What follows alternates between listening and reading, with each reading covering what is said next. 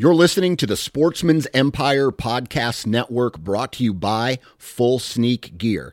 Check out their entire lineup at fullsneakgear.com. Also be sure to check out our entire stable of podcasts at sportsmansempire.com. This episode is brought to you by Hyperice, the leader in advanced warm-up and recovery technology. They have tons of innovative products, like Venom-heated wearables to help soothe sore back muscles, Normatec compression boots to speed up recovery and increase circulation, and Hypervolt massage guns to improve mobility. Loved by athletes like Naomi Osaka and Erling Haaland. Try them yourself. Get 10% off your order with the code MOVE at hyperice.com. You're listening to the Sportsman's Nation Podcast Network, powered by Interstate Batteries. From your truck to your trail camera, Interstate Batteries has you covered. Visit your local Interstate Battery store today or online at interstatebatteries.com. Interstate Batteries, outrageously dependable. Hello and welcome to another episode of the Ohio Huntsman Podcast. Today's episode, we're going to talk about some of the latest anti-gun legislation that's been introduced into the House and has actually made it past the House and into the Senate. So before we get into that, though, I want to talk about our sponsor, Monster Whitetail Grub. So Monster Whitetail Grub is a deer feed company, and they're an Ohio deer feed company. So they try to source everything from Ohio, which I really like, help support the local economy here in Ohio. And not only that, but it's a really great product. So they've got deer feed, they've got mineral, which I know a lot of guys like to run straight mineral in the springtime. So as we're getting into antler growth season, fawn development, milk production for the does, mineral is a good thing to have out for the deer.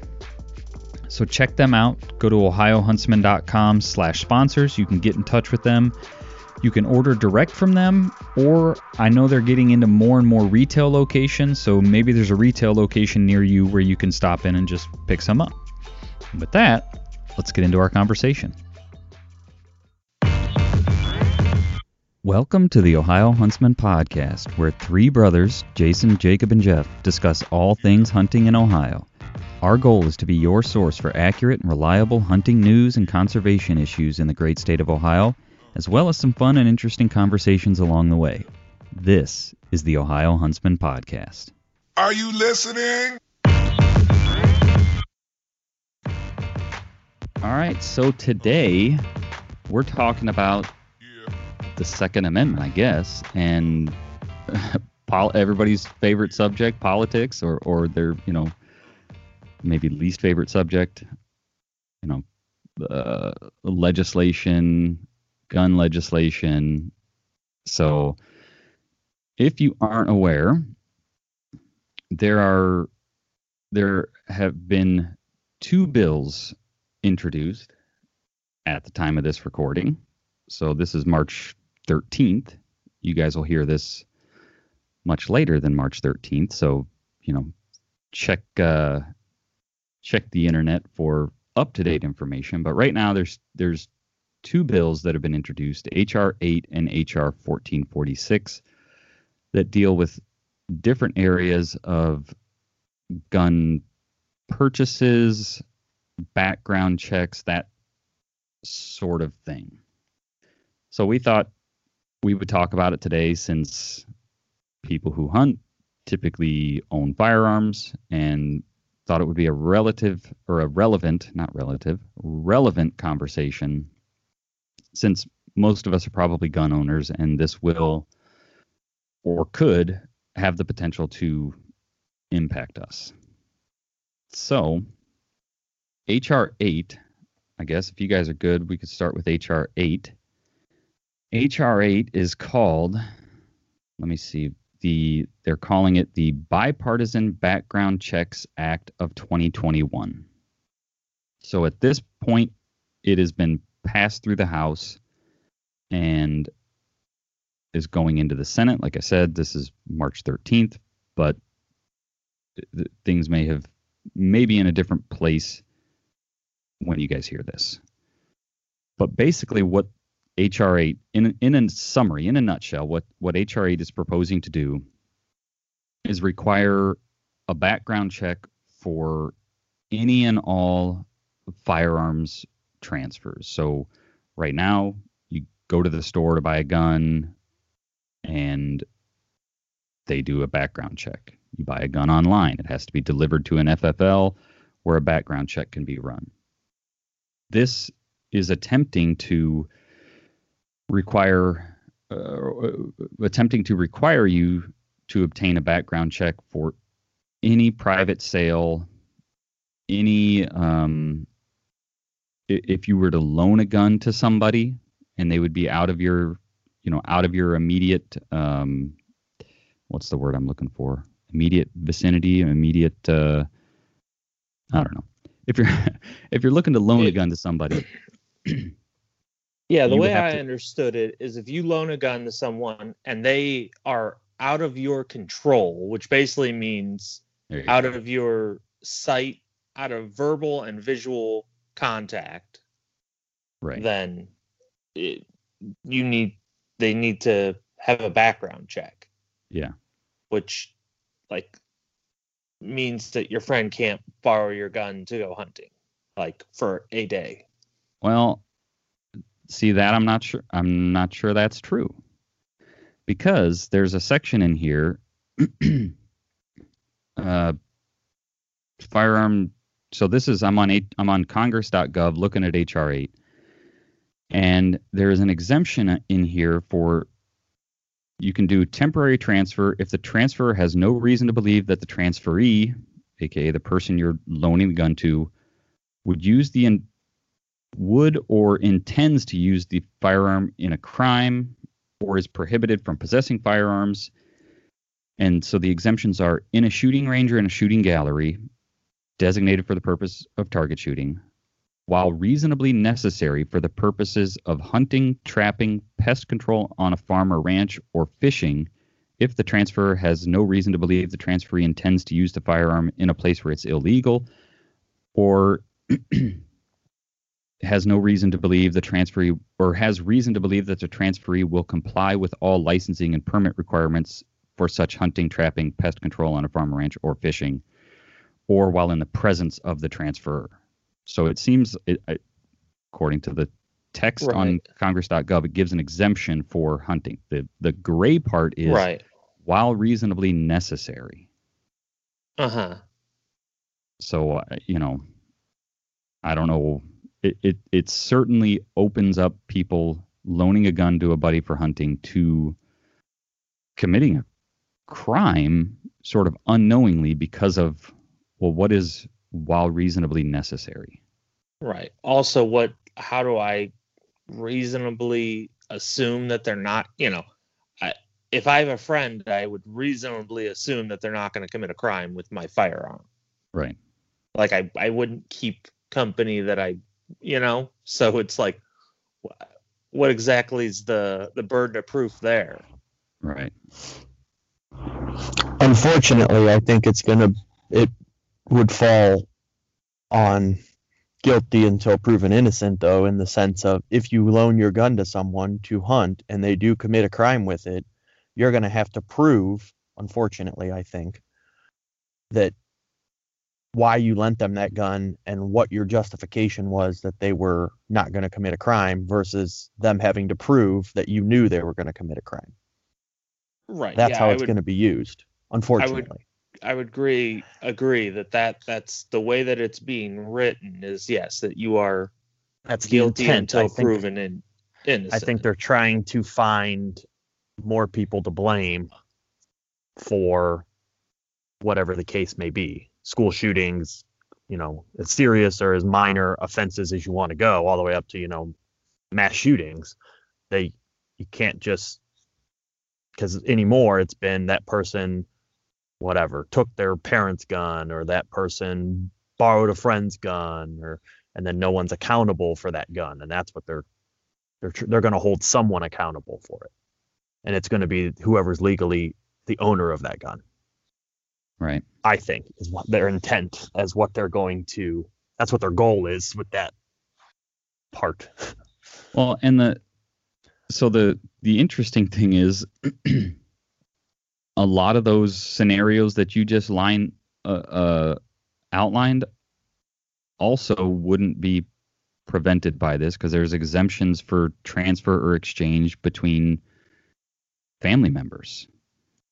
Right. Now, it doesn't say, if somebody unknowingly takes your, like a kid takes a parent's gun, it doesn't say that, but it says it shall not apply to a transfer or exchange that is a loan or bona fide gift between spouses, so husband, wife, domestic partners, parents and their children, including step-parents and stepchildren, between siblings, so you and I could transfer or exchange guns, between aunts or uncles and their nieces and nephews, or between grandparents and their grandchildren, again, if the transfer has no reason to believe that the transferee will use or intends to use the firearm in a crime, or is prohibited from possessing firearms under state or federal law. So, it seems like the only thing, other than potentially getting law-abiding citizens hung up in a technicality, it seems like the only thing that this is going to stop is private party sales to a non-family member, or I guess selling to a family, because this says transfer or exchange that is a loan or bona fide gift. So if I wanted to sell you a gun, sell a family member a gun, we would have to go and have a background check before I could sell you a gun. I could give it to you, I could loan it to you, but I can't sell it to you. And the thing that I did read was the transfer exchange. Oh, they do say for purposes of this subsection means an in-kind transfer of a firearm of the same type or value. So if you loaned me a gun, or let me think that through for a second. So if we exchanged something, you gave me something of value in exchange for a firearm, and we're sort of giving these to each other, I still think that requires a background check, because it's not, I don't think that would be considered an in-kind transfer of a firearm of the same type or value. Like a washing machine for a handgun or something like that, right? Yeah, I think that would still require. Right. And the way I interpret that, even a handgun for a rifle would require a background check. I think you're right. So yeah, I mean, I don't know how many people are out there just, I think swapping that's right. I think there are people who, trade guns, but I think that's basically in there to close a loophole in their law that they feel is closing a loophole. That makes sense. Right. Yeah. I mean, because I'm sure that happens, right?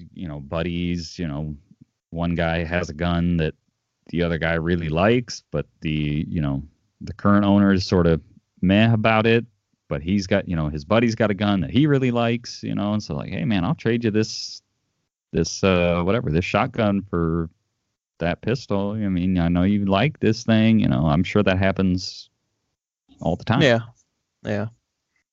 Or, Dad has told stories where in his younger days when he was, working, and it was like, I don't have any money, but I got this shotgun. So it's like, I can loan you this and then we'll swap it back once I pay you back. And, that kind of, I don't know if it still happens, but I know it used to happen. Yeah. Right. Where it was like, hey, I'll give you $500, but you're going to give me that shotgun. And then once you pay me back, I'll give it back to you. Yeah, I think Dad got a considerable number of his guns on loan. He loaned someone money and they never paid him back. He took them as collateral and they never paid him back. whatever it takes. So the other area where this would hang people up is, say you were going to be, you're in the military or something, and you're going to be overseas, and you want, instead of, your gun sitting in an empty house, you want to, whatever, your buddy, hey, can I store these things at your house so that they're not, they don't get stolen at my house or whatever. That would be another area where it could trip people up. Or, there's some sort of, whatever, you're going to be traveling. There's some sort of, we've had these situations with, natural disasters. And so you pack up all your guns and, hey, well, I'm temporarily living in a motel because our whole city's flooded or whatever. Can I store your guns with you? That requires background checks on all of that. Right. And fees paid on background checks for all of that. Right. Or even, real world for a situation for me. We're building a new house. We're selling our old house. So in the process, if we sell our old house before the new one's ready, and there's a whatever, it happens all the time. There's a month or two where you got to live at your in-laws or whatever it is. Right. All my guns now are technically in the possession of my father-in-law. And by the letter of the law, I have to transfer every one of them to him and pay fees and taxes on every one of those transfers. Right. And then do it the same thing to give them back to me. Yeah. So that's H.R. 8. Like I said, it's already passed the House and is going into the Senate. So I know, Jeff, you had talked about, is this a good time to talk about who has voted for this or who is sort of sponsoring this? Or do you want to talk about H.R. 1446 first? Let's just go into H.R. 1446 because all the vote, if you voted yes on one, you voted yes on the other. Okay. So. Okay. So H.R. 1446 is, they're calling it the Enhanced Background Checks Act of 2021. And while they're very similar, Bipartisan Background Checks Act of 2021 is H.R. 8. Enhanced Background Checks Act of 2021 is H.R. 1446. And 1446 has to do with the background check process. So normally right now, when you go buy a firearm, they do a background check. Most times, my understanding is you can get one of three responses. There's a, go ahead, clear, sell the firearm. There's a denied, meaning, this person is prohibited, you can't sell them the gun. Or there's a delay where they need more time to figure out if you're okay to own the firearm. So what they're proposing to do is extend the amount of time, sort of high level, extend the amount of time that the government, the I guess the FBI can take to finish that part of the delayed background check. Again, meaning they need more time to figure out if you're not a prohibited person, basically. So it says in the summary here, specifically, it increases the amount of time from 3 business days to a minimum of 10 business days that a federal firearms licensee must wait to receive a completed background check prior to transferring a firearm to an unlicensed person. This type of transaction is often referred to as a default proceed transaction. So I think today the way it works is after 3 days, if the gun store owner or the FFL hasn't heard back from the FBI, they're technically allowed to transfer the item, but I think it puts a little bit of onus on the FFL or the gun store owner, because my understanding is, and you guys check me on this if you've heard otherwise, but if after the 3-day wait period, it comes back as prohibited. Now the gun store owner has to try to track that person down and get the firearm back, reverse the sale because they're a prohibited person and they knowingly just sold a firearm to a prohibited person. And so I think it's sort of a de facto way to delay a firearms purchase because the gun store owner doesn't want to take on that responsibility, and so they're just going to wait until they hear back, and otherwise they could be held accountable for selling a gun to a prohibited person because it took longer than 3 days. So now they're extending that to 10 days. Right. So my question is, and I already know the answer, this is more of a rhetorical question. I'm sure I know the answer, but at what point is the government required to give you an answer? Like they're extending the wait period. The government has a minimum of 10 days. What's their maximum? Because they could just technically never respond. Yeah. And now anyone who's on the we're not sure list now becomes prohibited because no gun owner, I shouldn't say no, but 99% of not gun owners, gun store owners or FFL dealers are going to sell you that gun without a response, yes or no, because like you said, it puts the responsibility on them. So if they want to keep their FFL, they can't sell you that gun until they have a yes or no.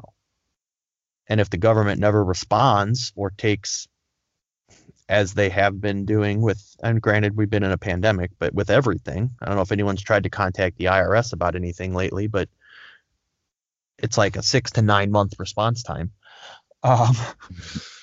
It's just, at some point, like how much is too much, I guess. Right. That's the concern that I've heard with this one is it slows things down, has the potential to, like you said, sort of de facto gun ban in that we're just never going to approve the background check. Right.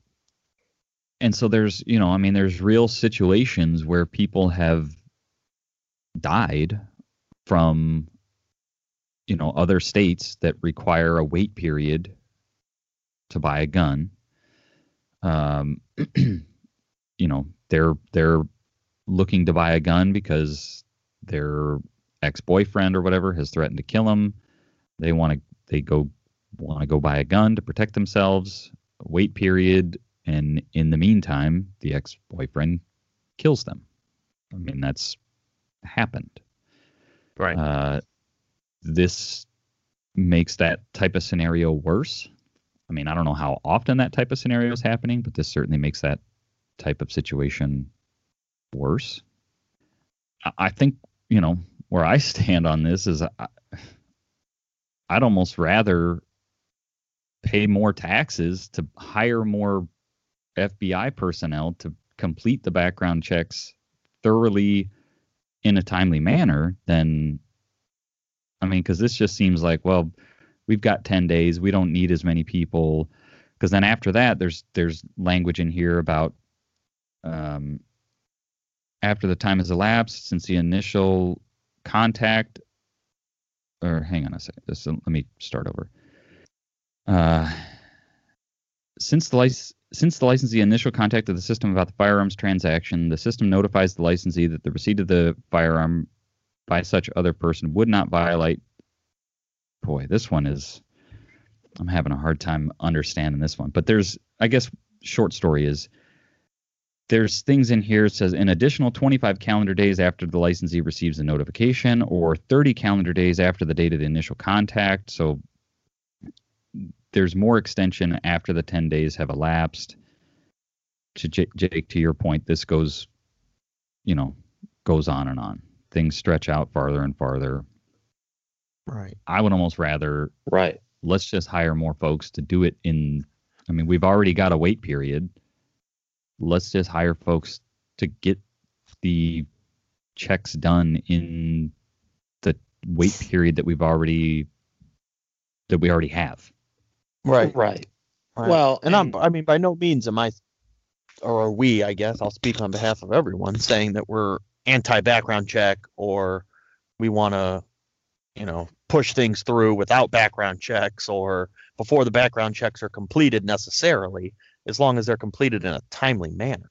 At some point, it flirts with, like you said, Jason, that line of a de facto gun ban. You're banning people from purchasing firearms because you're intentionally not responding to their background check, which is required for them to own the firearm. Right.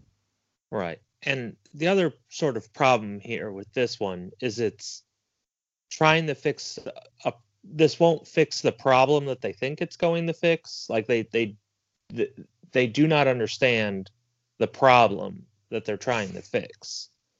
The reason that most people who are under suspension get firearms, like get issued the ability to purchase a firearm, is because of lack of reporting to the FBI. The local and state governments aren't reporting the crimes to the FBI database. So you can have as much time as you want, you're still never going to catch those. Right. Because that would be the problem that you would want to fix.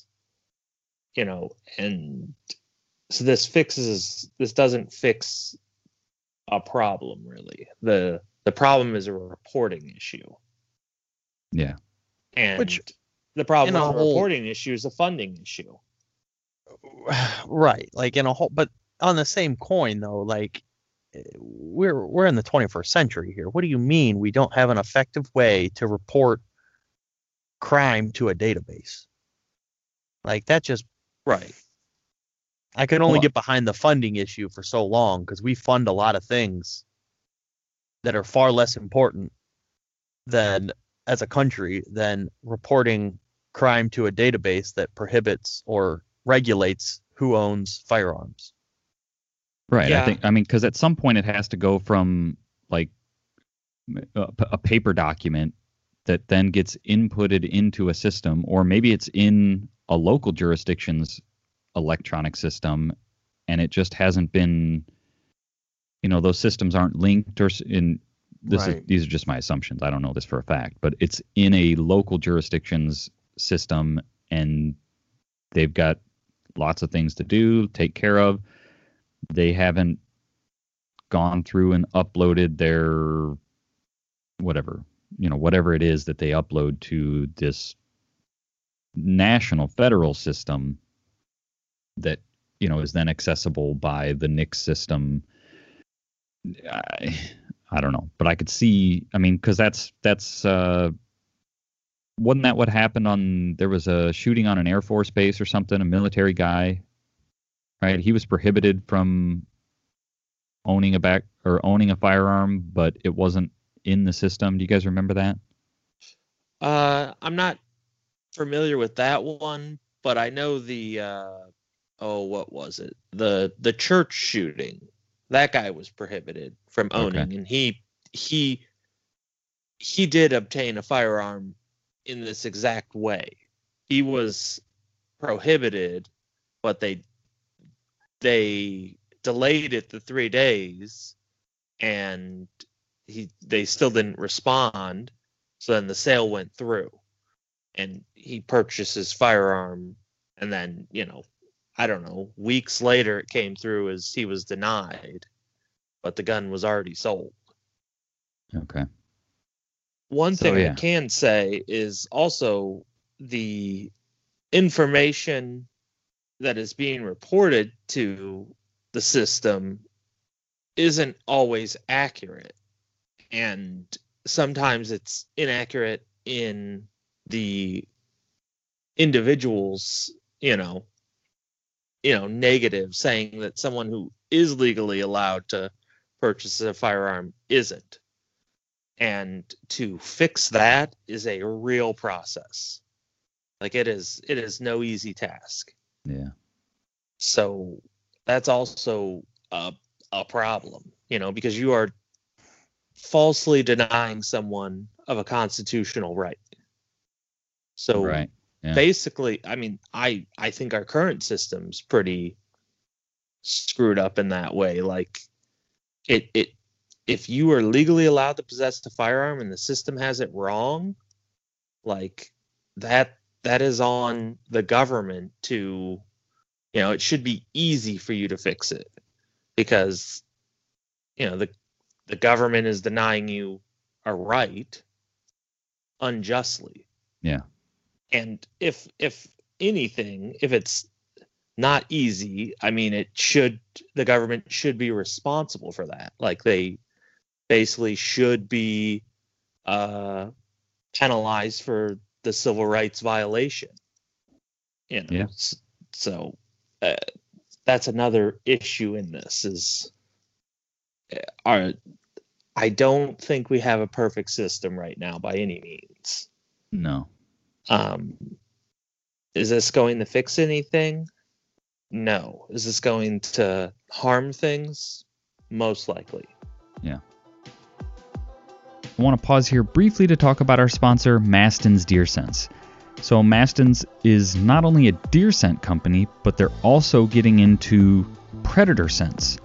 So deer scents, great tool to use in the fall. It's also a good tool to use in the spring or summer for pictures, getting trail camera pictures. Having some scent out in front of your camera, deer are naturally curious. They're going to come by, check that scent, and you can get pictures, see when fawns drop, see how antler growth is progressing. So good tool to have in your toolbox, and Mastin's makes a good product. So if you're interested in trying some of that out, like I said, not only deer scents but also predator scents, go to mastinsdeersense.com. Check them out. They have great prices. You order right from their website and they ship it right to your house. So with that, let's get back into the conversation. I want to circle back. I fact-checked myself. And Jeff, you and I are talking about the same shooting. It wasn't on an Air Force base. It was an Air Force veteran that carried out the shooting at a Texas church. Okay. And it was the Air Force, says this news article, violations of Air Force policy allowed a mass shooter to legally purchase the weapons he used to conduct a church massacre last year. The Air Force veteran should have been prevented from buying weapons due to a domestic violence court-martial conviction he received while serving, but military personnel reportedly failed to follow protocol. The Air Force did not send the final disposition report on Kelly's conduct to the FBI as required, which would have placed him in a federal database. The veteran was therefore allowed to clear FBI background checks and legally purchase weapons on multiple occasions when he should have been prohibited from doing so. So, I just had my memory wrong. Yeah. But yeah, so I guess that's a summary of HR 8 and 1446. What's that? Yeah, I guess before we get into, Jeff, you were planning on probably getting into the sponsors and who. Before we get into that, I guess another thing to bring up without reading between the lines too much, in regards more to HR 8 and the transfers of firearms, as we get into, who sponsors these bills and who you should contact regarding them. And this is Jacob's personal opinion, but I do also think we need to start thinking on the token of, like, this is really starting to go down the path of National Gun Registry. Yeah. And them wanting to know, and by them I mean the government, wanting to know who owns what firearms, and what they're going to do with that information is up to you to pontificate on. Mm-hmm. But I think we're looking at taxes on owning firearms. You could be taxed to own a firearm. You could be, if and when there's ever a time that this country decides to abolish the Second Amendment, they now know who has every firearm and where to go get that firearm. Yeah, and I don't know.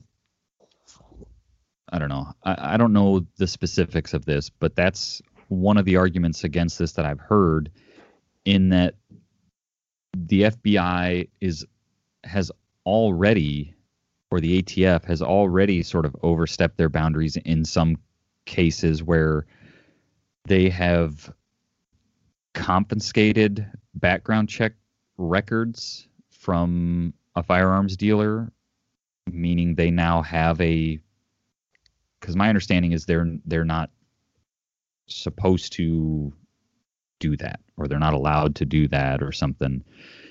And right. All they are allowed to do is know that you are making a request. That's the end of the information, that you are making a request. I do think they get the information if it's a handgun or a long gun. Okay. But that's it. That's all they are supposed to have access to. Right.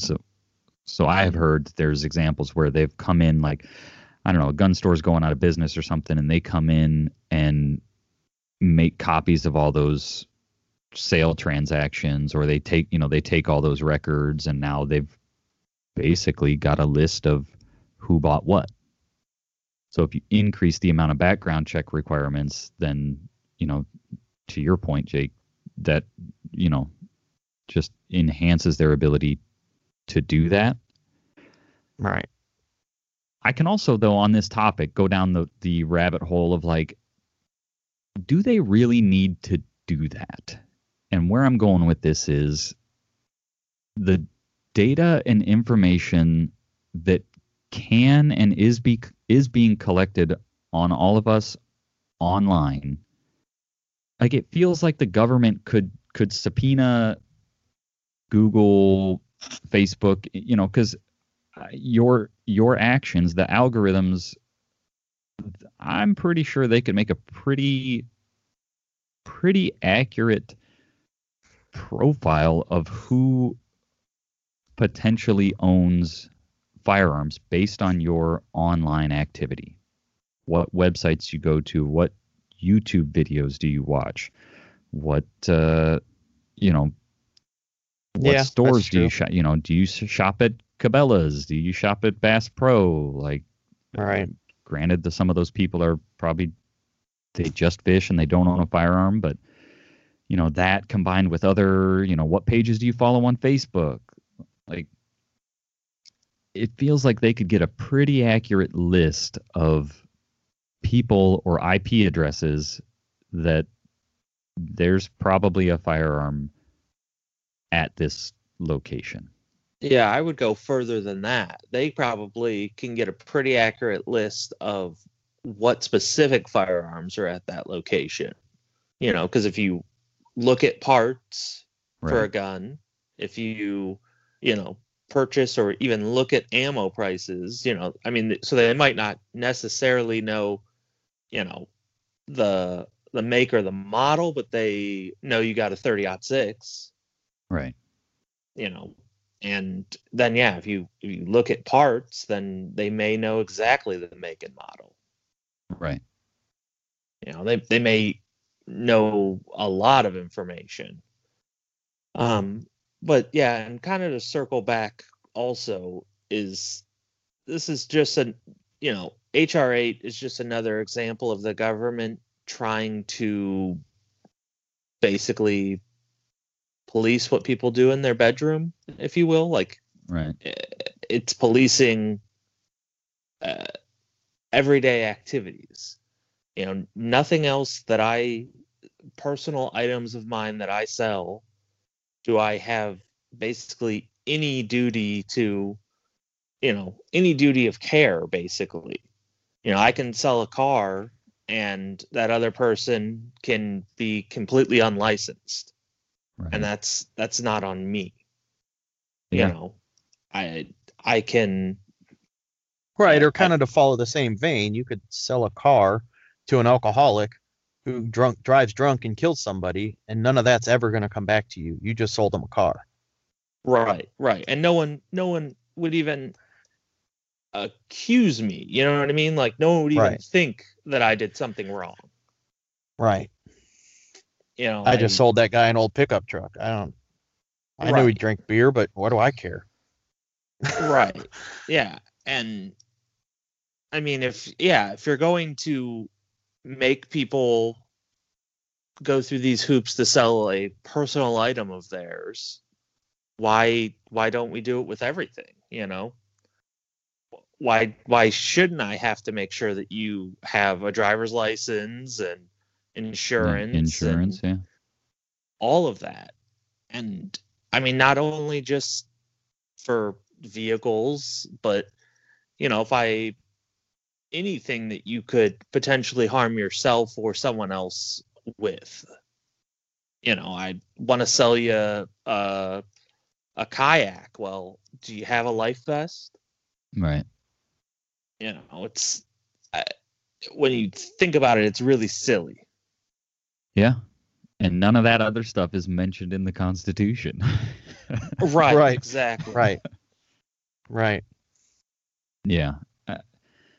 I know a lot of like the right-leaning gun channels or the right-leaning media want to make the left out to be like a bunch of Looney Tunes that, you know, and maybe they are.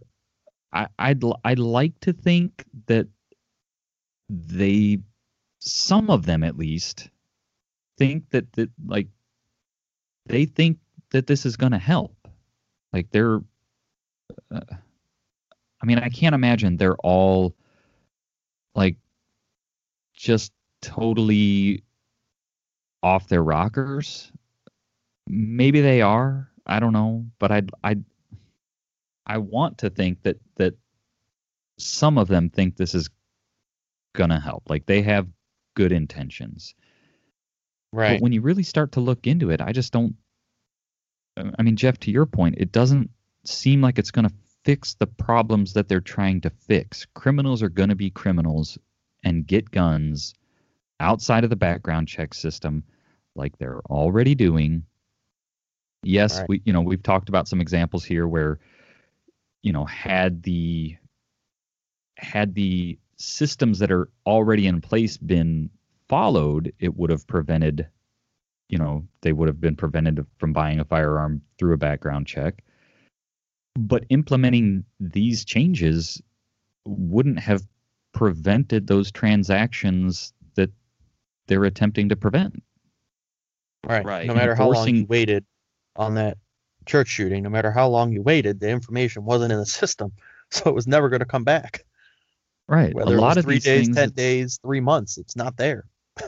Yeah, a lot of these things, any of this new gun legislation, HR 8, HR 1446, or any other thing that's been there recently, I mean, you can look at a lot of this stuff and it's like the things you're proposing aren't going to fix the things you're touting that it's going to fix. Like it's just not. You can look back at the previous mass, everybody wants to look at mass shootings, which, that's a whole other thing. Like they don't account for the majority of gun deaths, but they are tragic and terrible and they evoke a lot of emotion. And so people, they want to talk about that and look at that. But, it wouldn't have prevented those things in a lot of cases. And so I'd like to think that they're trying to do good, at least some of them. But I don't, from where I sit, I don't see it. Yeah, this is very reminiscent of the war on drugs. What is going on right now is very reminiscent of the war on drugs, which we basically all know now completely failed and was terrible. Basically, all it did was cause the government a lot of money and not really prevent the drugs. Right. And it's that our politicians make feel good legislation. It on the surface, it looks good. It seems like, oh yeah, this will work. But once you once you go deeper or talk to anyone who has really knowledge of the subject, they will tell you, no, this isn't going to work, and it's probably just going to make things worse. Right. For law-abiding citizens. Right, because what this basically does is make law-abiding citizens criminals, which is also basically what the war on drugs did, was make more criminals. Right. It just put more people behind bars, people that otherwise were fairly law-abiding. Yeah. Right. And if you want to get into the sociology of that, it put, generally or very minor criminals behind bars, which created bigger issues in the sense of now there's kids being raised without their parents, which create more criminals because they don't have role models. And it just snowballed into making more criminals, more people behind bars, overwhelming our prison systems, which taxed the system, which allowed real hard criminals to not get caught or not get in trouble. So it's just not like systemic problems. Right. It becomes systemic issues. And I think, as easy and silly as it sounds, I feel like the part that continues to get missed on all of this is criminals, by definition, don't follow the law. Right. So creating laws does not stop criminals. They're not following the laws. Yeah. So all creating laws does is hurt people who follow the laws, people like you and I, people like our listeners who follow the laws or do their best to follow the laws and live in a society with laws. The people that commit these crimes, they by definition are criminals and don't follow the laws. That's Chicago has some of the strictest, Chicago and Illinois have some of the strictest gun laws, and the fact of the matter is Chicago is a war zone. Yeah. It literally is a war zone. I mean, there are multiple what are now being classified as mass shootings a day there. Because of the mass shooting culture now, there's mass shooting trackers. Well, if you exclude Chicago or Illinois, you're taking a third of those mass shootings off that calculator. Wow. That's also a reporting thing. Like Chicago wants to report those as mass shootings. They want that calculator to go up. But yeah, there is a lot of shootings going on in Chicago. So those criminals are getting guns somehow still, even though they have such strict gun laws. It's funny you mentioned Chicago. I don't know. Do you guys know Colion Noir? You know who he is? I don't think so. No. He's a lawyer. He used to work for the NRA, and now I think he just does his own thing. But he's a 2A advocate. I don't know that he's a practicing lawyer, but he's a degreed lawyer, and he's a black guy, pro gun, pro 2A, has a pretty big YouTube channel. For those of you that don't know him, he's a pretty good place to get information on the current sort of gun laws. Anytime a shooting happens, he's talking about it. But anywho, he posted on his Facebook page this image, basically saying what you were just saying, Jeff. It's one of those what I said, what they said type of, how people post a conversation, like me, I said this, they, so it says, he says, Chicago has strict gun control, but high gun, and I don't know that he said this. This is an image that he posted. Maybe it is something he said. I don't know. But Chicago has strict gun control, but high gun violence. They say they get guns from states with loose gun control. He says, but those states don't have the same gun violence. They say places in Chicago are poor and neglected, so there's more violence. He says, bingo, it's a socioeconomic issue, not a gun issue. Right. So, right. I just thought that was interesting that yeah, I had just saw that on his, online, and then you had brought that up. So, but yeah. I just looked this guy up, and I had no idea that he was, because I looked him up now.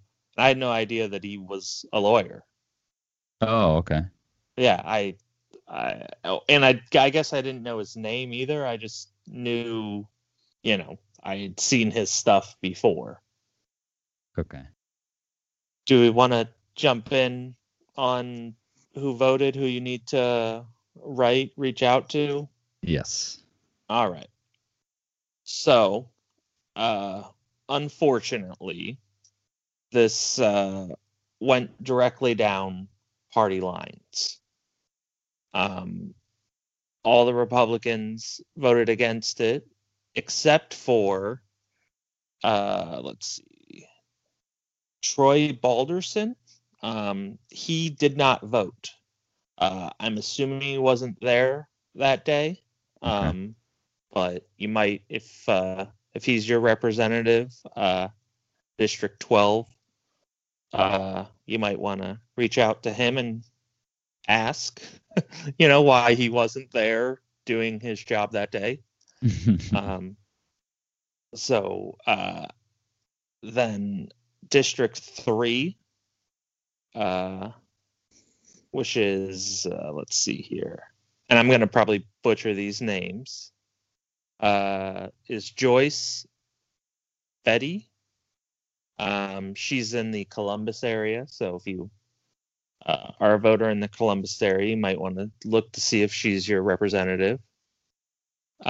District 9, which is the coastal, Lake Erie coastal area. Basically, her district follows basically the entire Lake Erie coast from Cleveland to Michigan. And then Jacob, this is the one that matters to you. Tim Ryan, 13. He voted for this. So that's your representative. Have you already wrote him a letter? I do have one written. Okay. I have one written. I just haven't sent it yet. I was trying to change some of my wording. Well, and because the other Democrat representative that Ohio has didn't actually vote, because the day before the vote she was put in charge of the urban housing and development, so she resigned. But District 12, you guys are going to have a special election coming up. Hopefully you guys can find someone who's more pro Second Amendment. And this isn't a party thing, Democrat or Republican. Find someone that supports your rights, because that is a Democratic stronghold. But just because you're a Democrat does not mean that you have to fall along party lines. Yeah. But let's talk about Tim Ryan, Jacob. Unfortunately, it's not just Jacob's not the only one that needs to be writing him a letter, because he is not running for re-election to the House. He is running to become a state senator. So everyone needs to write him a letter and notify him that we're unhappy with his decision. And if when he comes up for his primary, if he's running opposed, hopefully he's running against someone who's pro Second Amendment, and he can not even win his primary. Yeah. It's pretty clear why he is not running for re-election. And that's because Ohio's going to be redistricted in the near future. And his party does not hold the power to draw those redistricted lines. And he has the least control over his district in the first place. The Democrats all win by landslides in their districts, except for him. He barely wins. So he's most likely going to be the one redistricted out. Or at least it would be very hard for him to, because Ohio's going to lose a district, plus the lines will be redrawn. Okay. So it would be very hard for him to hold a seat. So he needs to find a new job. Right. But yeah, so Tim Ryan is who everyone needs to be reaching out to. And I also would suggest that you reach out to your senators, because that's where these bills are going to go now, is to the Senate. They're very unlikely to pass the Senate because of basically filibustering. So they're not likely, but it is possible. So you should reach out to our 2 state senators, and also reach out to Tim Ryan and let him know that you're disappointed in his decisions. Jeff, I don't know if you're prepared for this, but can you give us a little social studies, civics lesson on filibustering? Like how does that work? It can't get to a vote because of... Yes, correct. Yes, it can never, you can argue a bill indefinitely. Okay. And you can, if you have enough of a majority, you can just go straight to a vote without debate. Okay. But we haven't had a filibuster proof Senate in quite some time, and we currently don't either. I mean, not by a long shot. So basically what happens is nothing, unless it's very bipartisan supported, can ever make it through. And wasn't there some talk recently about attempting to get rid of the filibuster? Yeah. Basically, when you're not in power, when your party is not in power, you heavily push to get rid of, or when your party is in power, you heavily push to get rid of the filibuster, because it basically makes our government ineffective. I mean, nothing ever really happens, and this is primarily why. But that's, government shouldn't move at too fast of a pace, but it also should move. Right. And that's potentially the pendulum has swung a little too far in the ineffective realm, but really what has happened is they've kind of bridged that gap with executive orders. Executive orders have now really taken place of legislation, it seems, in our modern government. Right. So basically what it boils down to is if you actually care about the things you're voting about, you probably should pay a little bit of attention to how our political system actually works. Yeah, and I think, this is maybe a little bit off topic, but, I think not just because the filibuster is helping us right now, but I think the filibuster, I think I'm pro filibuster regardless of who has the power because it gives the little guy a voice. It gives the little guy the opportunity to oppose something. I think the way to avoid the filibuster is just present legislation that both sides can get behind, and then you don't need the filibuster. Right. Yeah. It's a strange thing called compromise. Yeah.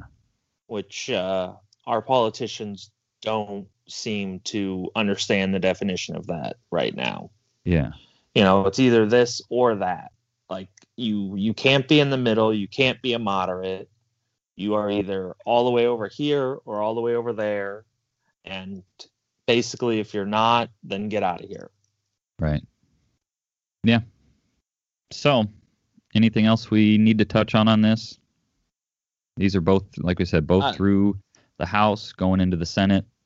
By the time you guys, I don't know, Jeff, do you know typically how long this stuff takes? How long is it going to be in the Senate for? Like by the time people hear this, will it still be in the Senate or? I think, all that time frame depends on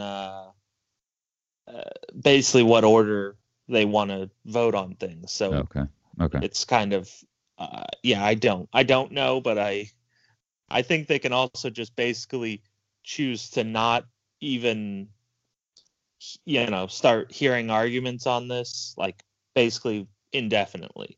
Okay. Or they could decide on Monday they want to hear arguments. Yeah. So I guess what I'll sort of close with is, whether this is still a thing when you guys hear this or not, as frustrating, as confusing, as painful as it can be sometimes to engage in politics and policy legislation, you have to. You at least have to pay some sort of attention to what's going on a state and local level and what's going on the national level, because this stuff affects you. And, paying attention to how people vote on things can help you when it comes time for you to elect your representatives. If they voted the way you felt like you would have voted, then that's a good thing. If they voted the other way, then you should be taking that into account when it comes time to sit at the ballot box. And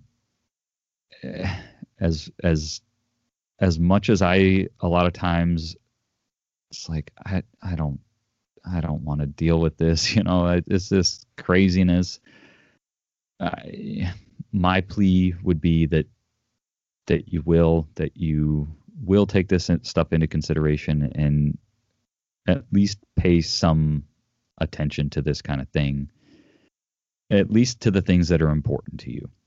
Because there's a lot of legislation that goes on that it's like, I don't know, that doesn't impact me. I don't, you can just get burned out with paying attention to every little thing.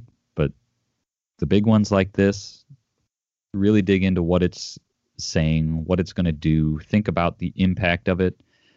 If it's going to do what the politicians are saying it's going to do, sort of think for yourself. Don't just believe what you're hearing on the news.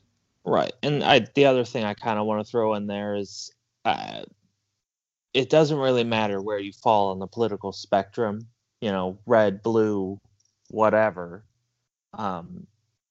You don't need to follow all of your party lines. Like, it's okay to be a pro-gun Democrat. Like, that's okay. And you should let your representatives know that you are pro-gun.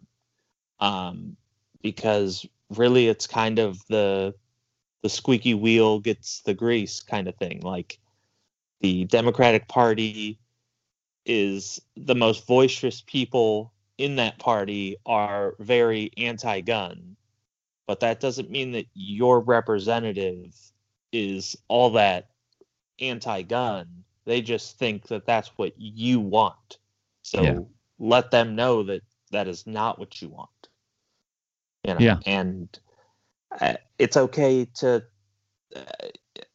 cross the aisle, basically, too. Like if you have a local representative who is traditionally on the other side of the aisle from you, like you always vote Republican as for the presidential election, but there's a local Democrat that is doing what you want, is doing what represents you best, vote for that Democrat.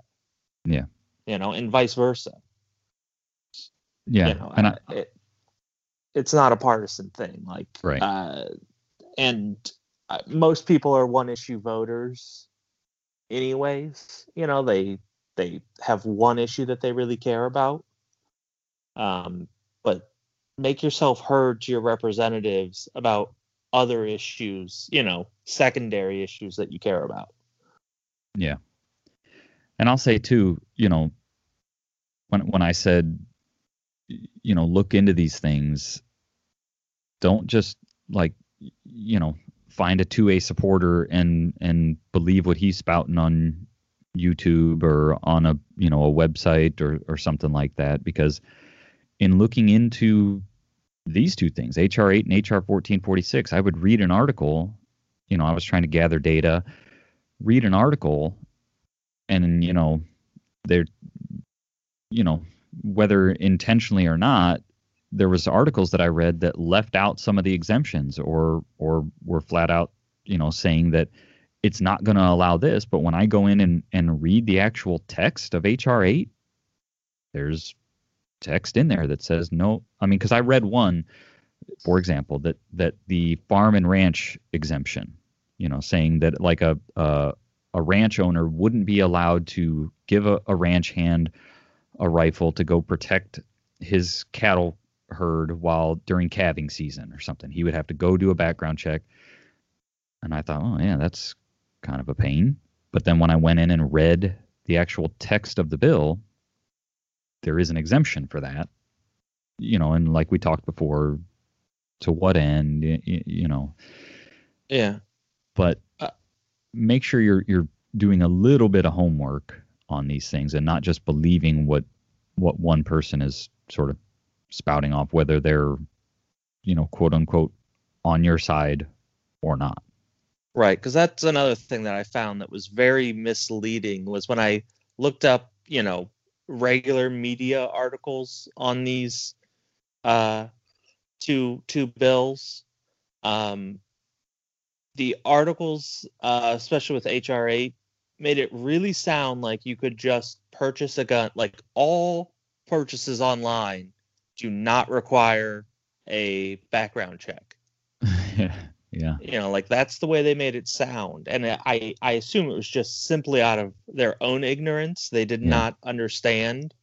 But yeah, it made it sound like all purchases online, it's just like, I don't know, buying everything else online. You can just buy a gun online and have it shipped to your door, and you don't even need a background check.